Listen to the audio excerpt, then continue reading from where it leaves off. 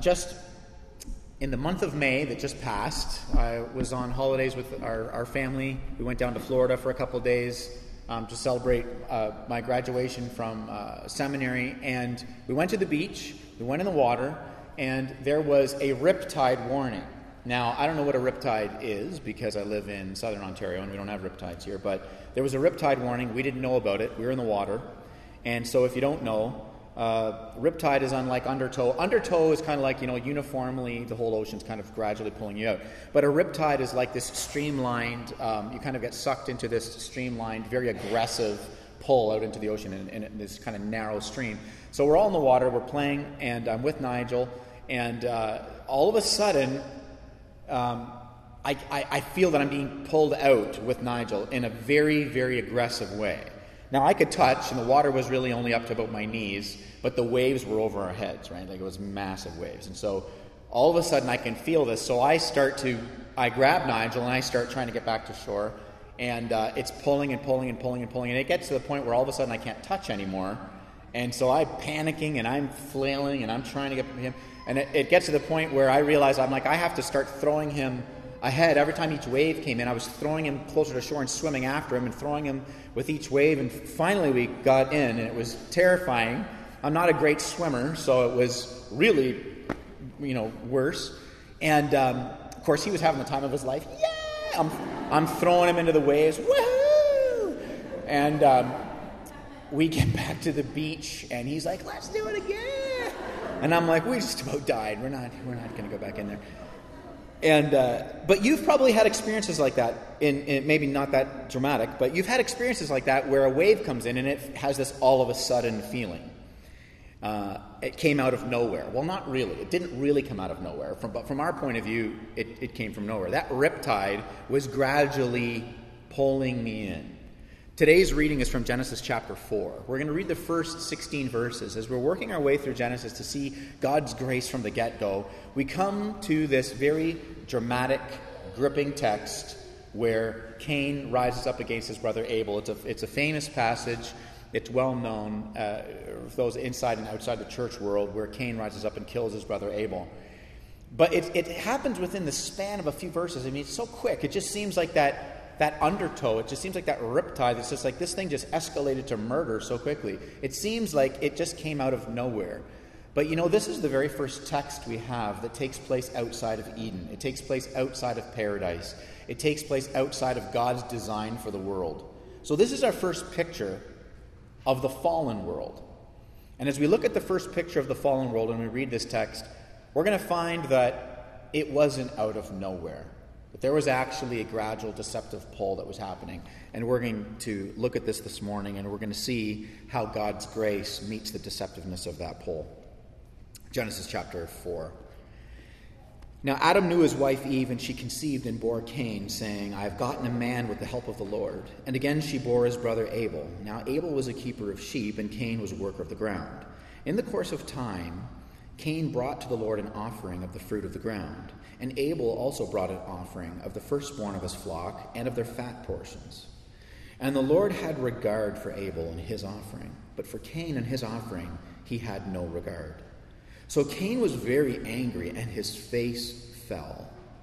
And the Lord said to Cain, Why are you angry? And why has your face fallen? If you do well, will you not be accepted? And if you do not do well, sin is crouching at the door. Its desire is for you, but you must rule over it. Cain spoke to Abel, his brother. And when they were in the field, Cain rose up against his brother Abel and killed him. Then the Lord said to Cain, Where is Abel, your brother? And Cain said, I do not know. Am I my brother's keeper? And the Lord said, What have you done?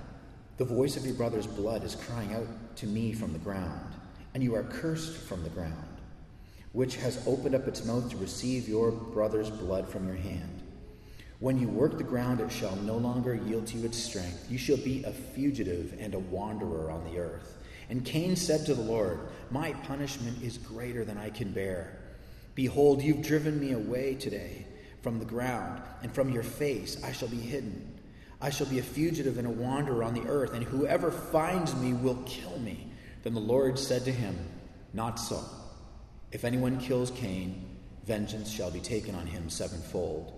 And the Lord put a mark on Cain, lest anyone who found him should attack him. Then Cain went away from the presence of the Lord and settled in the land of Nod, east of Eden. This is God's word. So here we are, this first glimpse of the fallen world. You'll notice the word east showed up a couple times there. And I mentioned last week that the word east keeps showing up all through the Old Testament because it's not metaphorical in the sense that they truly were east, but what it is it's constant reminder that they were banished from God's presence to the east. Adam was banished to the east. Cain is now banished to the east. The Tower of Babel, where they forgot God's glory and wanted to live to their glory, it was in the east. The tabernacle in the Old Testament, it was in the east. The temple in the New Testament, it was in the east. The star rose in the east, but then the star moved to the west, and it drew the wise men back to the grace of Christ, and it draws all of us from the east to the west back to the grace of Christ. So here we are, east of Eden, this fallen world, and we're going to find three things in this fallen world that we still see today. And those three things are sin, grace, and salvation. And as we look at these three things, we're going to unpack them to see God's goodness in the midst of this darkness. But here's today's sermon in a sentence. It's that the gospel reveals how the deceptiveness of our sin is met by the persistence of God's grace so that we can benefit from the justice and mercy of his salvation. So first, the deceptiveness of sin. We can see Cain's sin when it manifests in murder because that's pretty obvious, but can we see his sin before? When we think about our own lives, we can all identify our own sin when we are unloving or selfish or prideful or we disregard somebody or we are hurtful or vengeful or angry. We can see our sin when it manifests in an action. It's obvious. But can we see it before? It's deceptive. So what we find here is that on the outside, both of the brothers look the same. They're both doing the same thing. They're both doing the same action. They're both bringing offerings. But there's something wrong with Cain's heart. And Cain brings his offering, but not his heart. How do we know that? I'm going to get to that later. So in verse 4, it says that God had no regard for Cain or his offering, but he had regard for Abel and his offering. The word regard in the Hebrew, it means to regard or to gaze upon. So in other words, God gazed upon Abel, gazed upon Abel's offering, but he didn't look at Cain. Have you ever been around somebody who won't even look you in the eye? And you get this, you're just like, okay, something is not good. So you see, the Bible doesn't give us any details on this, but somehow Cain sensed, God's not even looking at me. He's looking at my brother. And what's interesting, what we learn about sin here, we learn something interesting about sin, is that Cain was infuriated. But notice the direction of his anger. He doesn't cry out to God. He kills his brother. That teaches us something. We're going to look at this and we're going to kind of unpack it. Cain's whole sense of his identity and his security was very fragile. The fact that he killed his brother says that his whole sense of well-being was in comparison to his brother. Because he doesn't go to God when he senses it isn't God's presence. He's not like, God, why? He doesn't ask, doesn't go to God. He doesn't go horizontal. He just gets rid of the competition. Doesn't examine his heart, gets rid of the competition.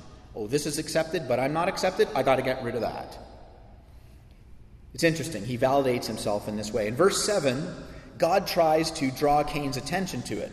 And so God says, if you do well, will you not be accepted? And this word do well, if you do well, God is not saying, hey, if you try harder, if you had brought a better offering, that's not what it means. In the Hebrew, to do well means not just to do the right thing, but to do it in the right way.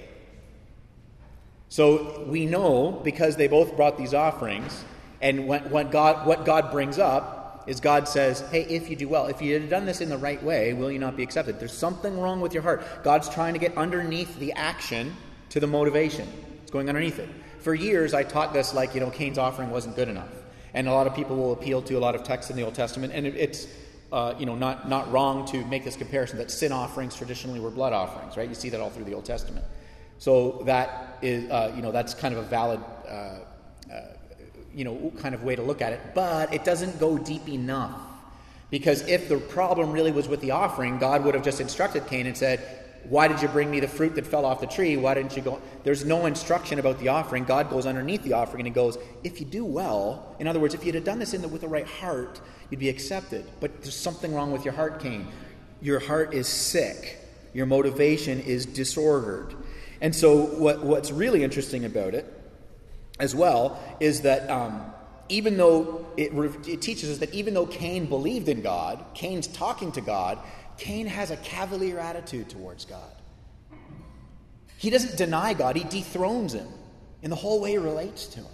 So God is getting underneath this action to this motivation. And God is pointing his finger on the deceptiveness of the sin.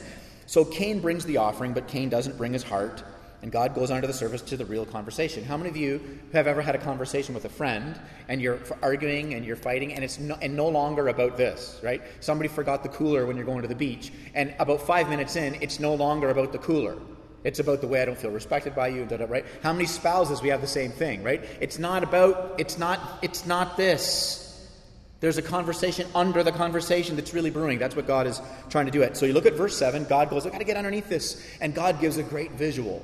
God says, sin is crouching at the door. What does that mean? He goes, Cain, your heart is disordered. There's something wrong here. Sin is crouching. Now, what's God doing in giving us this picture of this crouching sin? You know, crouching sin, hidden serpent. It sounds like a great kung fu movie. But anyways, he gives us this picture because when our sin, before it's an action, before he killed his brother, that sin was incubating as a motivation. And when an animal crouches, the animal is doing one of two things. It's either hiding because it's going to pounce on its prey, so it's like, I have to be out of view so you don't see me. It's either hiding, or it's directly in front of its prey. The prey actually sees it, but it crouches so that it appears smaller. What do we do with our sin if not, number one, not see it because it's crouching, or number two, we see it, but we downplay it because we're like, it's small. Look at it. You know, it's like cute. It's just an issue the Lord is dealing with me on. You know, you have disgusting sin, but I am just dealing with issues, right? That's the way we talk. We downplay it. So God says this thing is crouching, but one day it's going to uncoil and it's going to have you for lunch. So God teaches us something about the deceptiveness of sin and how it works in our heart. And that's why when the sins of pride or greed or workaholism or resentment or sexual promiscuity or idolatry, it doesn't matter what it is. When they're incubating in our hearts, we're convinced they're not big problems. We're convinced we're still in control. When people try and talk to us about it, or people who love us who are bold enough to see it and point at it, what do? We're like, stop overreacting. You know, get off my back. It's not a big deal because we can't see it because by its definition, by God's definition, it's crouching. So, of course, we can't see it. God is inviting Cain to see something here about the deceptiveness of sin. Notice how God describes it. He doesn't describe it as a choice Cain's going to make. He describes it as a power that's going to try and overtake him. And so, as we look at the point of God's visual here, he's showing us, hey, listen, it's deceptive because we're convinced that we're, in control. But that sin is like that riptide. See, I wasn't being dragged out to sea immediately. What happened with Nigel and I was we were actually being dragged sideways. That's why I didn't notice it. Because the way a riptide works is it doesn't pull you out, it pulls you in. And then it pulls you out. So what happened was I knew the waves were big, and so I kept Nigel with me, and I was looking at the shore, and I wasn't any further. So from my point of view, this isn't getting any worse, quote unquote. But I was being dragged to the side. I was being dragged into it. And then once I was into it, I was literally fighting for my life to get back out of it. And God gives this picture of this crouching sin that obviously was there before the obvious action of the murder, right? And so it's like this animal. Now, Cain answers God with this great arrogance, and this also teaches us something about the deceptiveness of sin when we look at Cain's response. Because in verse 9, after Cain kills his brother, God says, where's your brother? Again, God doesn't need information. There's a reason God's asking him where his brother is. We'll get to that in a minute. And Cain says, I don't know. Am I my brother's keeper? Well, it's such a famous line. I mean, everybody, whether in church or they're not in church, knows the line. Am I my brother's keeper? What does this teach us? If you and I were God, and And Cain looked at us after he killed his brother, and he goes, I don't know. Am I my brother's keeper? Cain would be a stain. It would have been a Cain stain. That would have been it. That's what you would have done. That's what I would have done. We'd have been like, you are lying to my... I have got fake people giving fake love to me straight up to my face? Cain stain. That's what we would have done. But look at the radical patience of God. Look at the incredible, gracious kindness to sinners from God. Cain says, I don't know, am I my brother's keeper? Cain is excusing himself of this sin. Look at the delusion, look at the deceptiveness. He's excusing himself on the basis that God's expectations are unreasonable. Am I my brother's keeper? Is it reasonable that you should ask that I'm my brother's keeper? The modern ideas about God today do the same thing, that God has unreasonable expectations. The modern view of God today says, hey, God's word says this, but the culture says that. I think what God wants is unreasonable. This expectation is unreasonable. This is the deceptiveness of sin. Really, God, can you really ask that of me? I'm not sure you can. Really? You want me to, every 7 days, you want me to stop and worship you? I don't know. I think I want to treat Sunday like Saturday volume 2. Or on and on and on. What? Really? What? You have that expectation of me? I'm not going to do that. This is the challenge. This is the problem. This is the modern expectation of God, is the same as Cain's. It's like, is it reasonable? But if God is actually God, then it's actually reasonable to expect that his word will confront us at some point and in some way. All of us, in some way, it's going to confront us. It's going to make us say, well, wait a minute. Someone has to bend their knee here. It's probably not. It probably shouldn't be God. I need to be.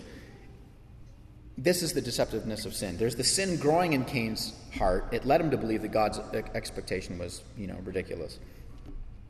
And so if nothing in the Bible ever confronts you, if nothing in the Bible ever challenges you, if nothing that I ever preach makes you go, wow, yeah, okay, God, may I rely on your grace for you to reform me in that way. I mean, if nothing ever hits your ear like you got to bend your knee, then you're probably worshiping a God of your own construct.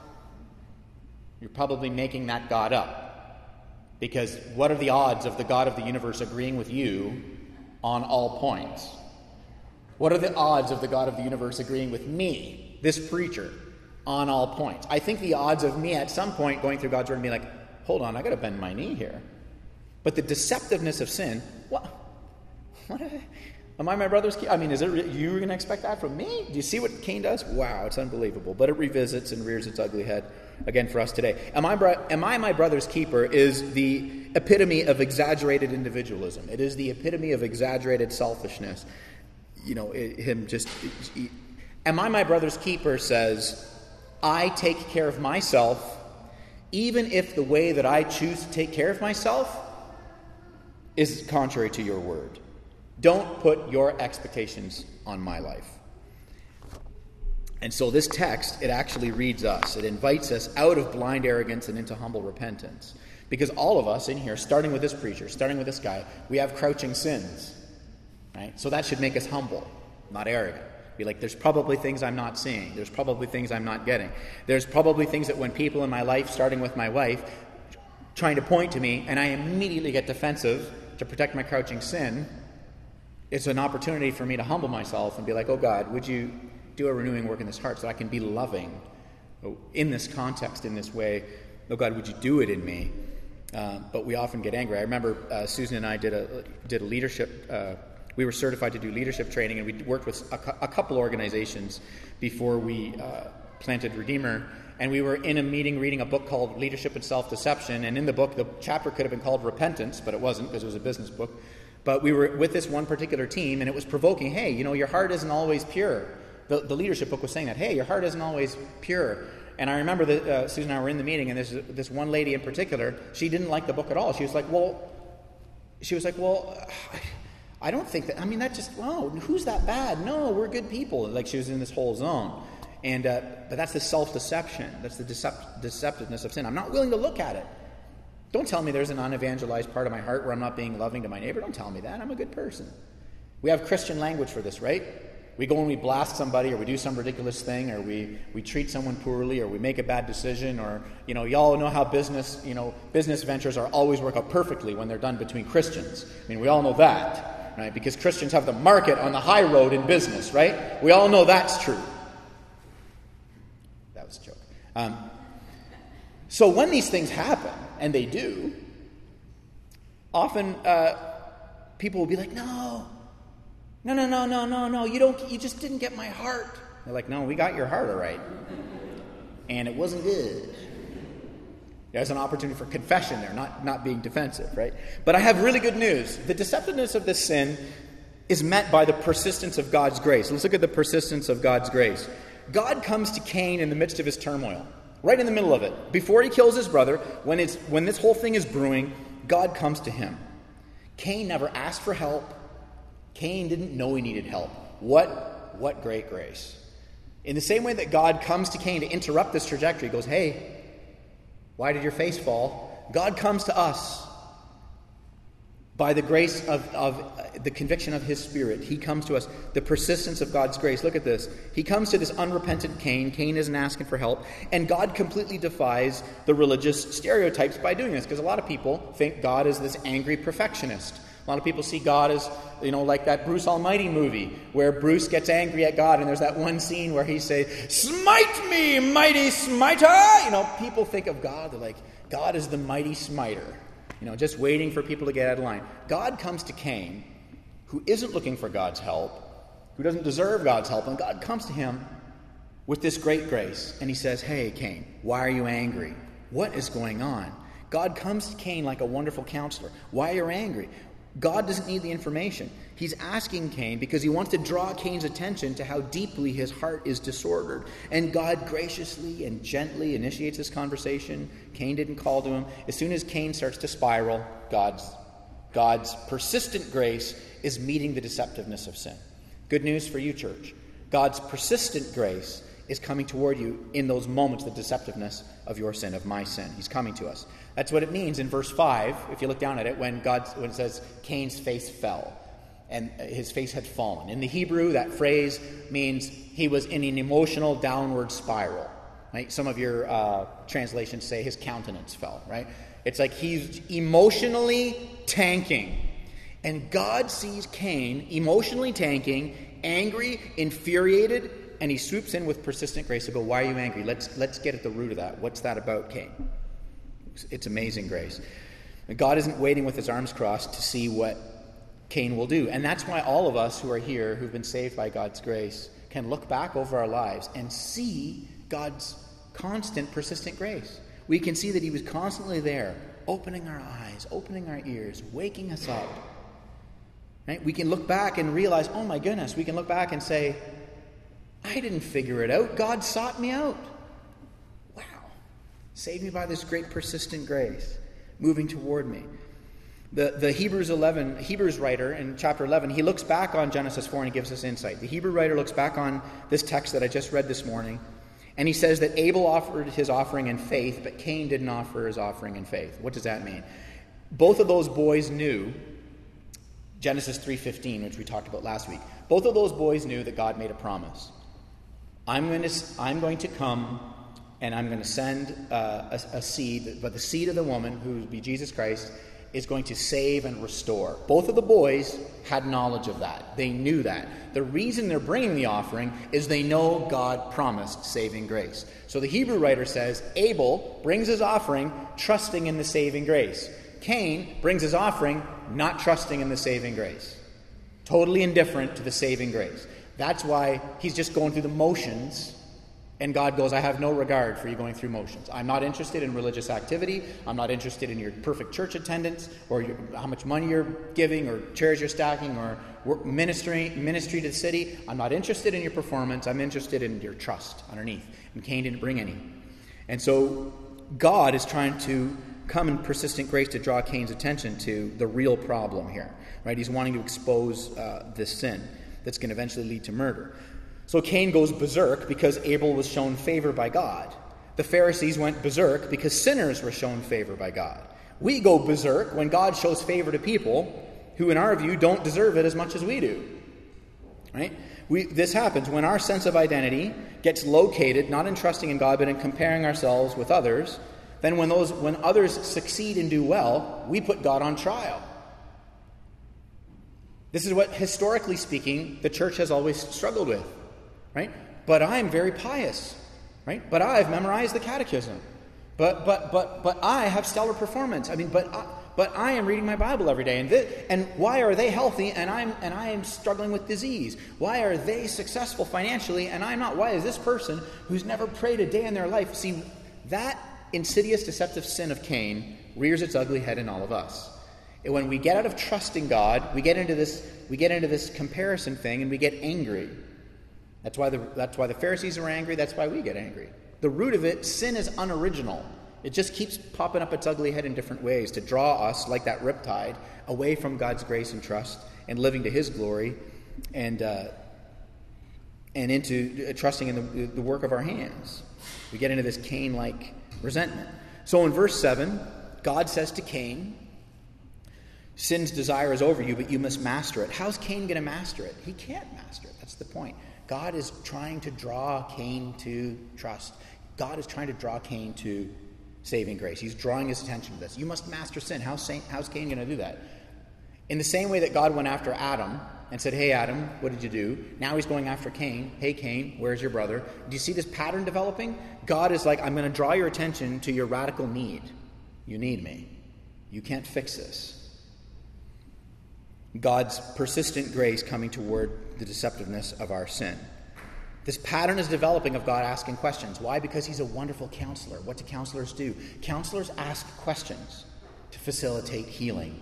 The wonderful counselor is asking questions. He asks you and I questions to facilitate healing, to draw us out of our arrogance and into humility, to draw us out of our defensiveness and into confession. And I have really good news for you, church. Even though sin is at work, and it's constantly seeking to be deceptive and constantly draw our hearts in different ways so that we're not loving towards our neighbors. The good news is that while that struggle is real, God is also at work, and His grace is persistent to renew and to reform us. That same grace that rescued us is doing a sanctifying work that we participate with. Not because our participation is accomplishing our sanctification, that's what the Spirit does, but our participation and our desire that Christ is formed in us, it's a picture of true freedom from the Cain-like anger that rises up in resentment to cause us to do these things. And finally, we get to enjoy the justice and mercy of God's salvation, which is the final thing as we close this morning. It's that in verse 11 and 12, we see God's justice for the sinner is matched with His kindness for the sinner. He does judge Cain. We don't have God who chooses between justice and mercy. He doesn't make a choice between justice and mercy. He's like, I am fully just and I am fully merciful. And we see God judges Cain. He curses Cain because of the murder. And Cain says in verse 13, it's too much. I can't handle the judgment. And then God gives this kindness. Do you see this? He puts a mark on Cain. It's not a stigma.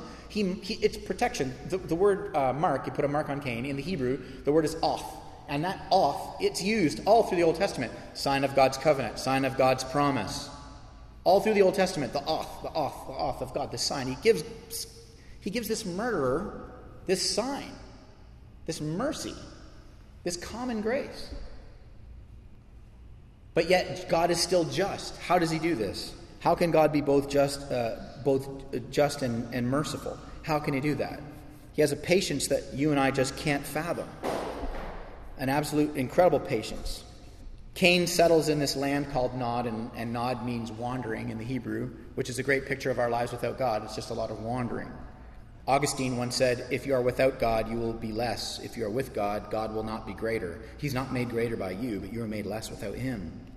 And so in verse 10, God says that Abel's blood cries out for justice. What is this justice? How can God be just?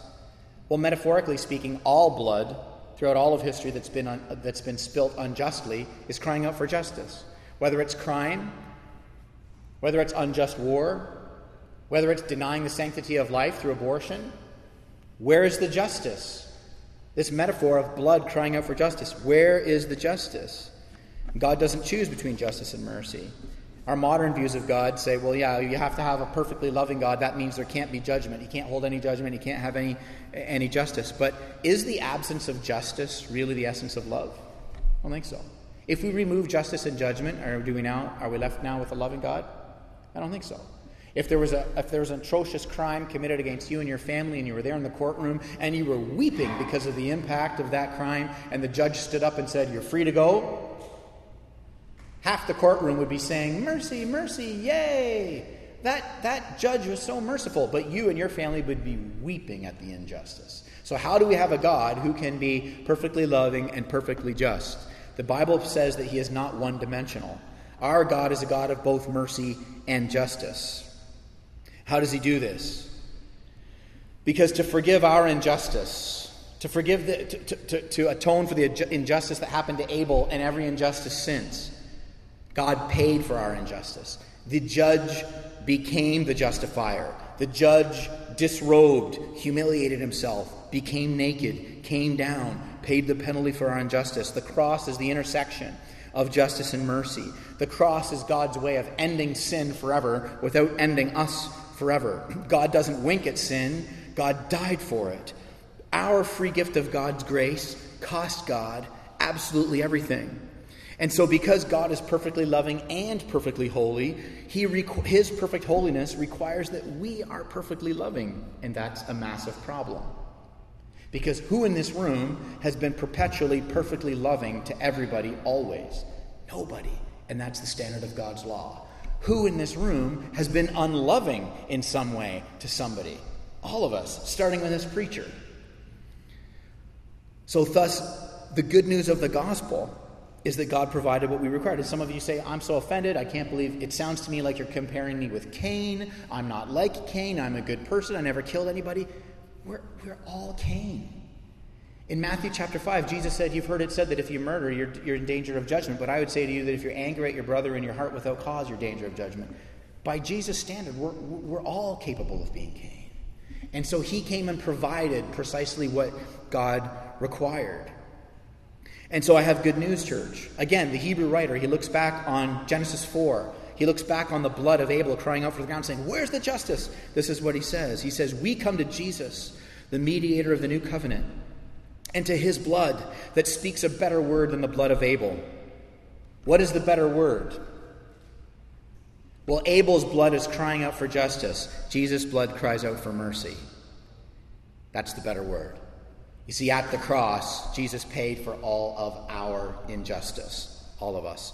Abel's blood cried out and said, "Cain's sin must be held against him." Jesus' blood cries out and says, "Your sin will not be held against you." Abel was killed by Cain, who became murderously angry that the religious work of his hands wasn't accepted by God. Jesus was killed by Pharisees, who became murderously angry that the religious work of their hands wasn't accepted by God. And we gather Sunday in and Sunday out to celebrate that the perfect work of Christ's nail-pierced hands has been accepted by God on our behalf.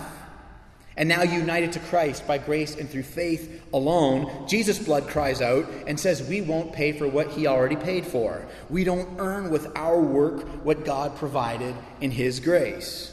And so the blood of Jesus does not cry out and demand justice from sinners. The blood of Jesus cries out and announces that God has provided a way of mercy for sinners. When Jesus was being crucified, he didn't cry out, "Father, condemn them for what they do." He cried out, "Father, forgive them for what they do." The deceptiveness of sin has been met by the persistence of God's grace, so that everybody who trusts in Christ alone will benefit from the justice and the mercy of his salvation. Let's pray.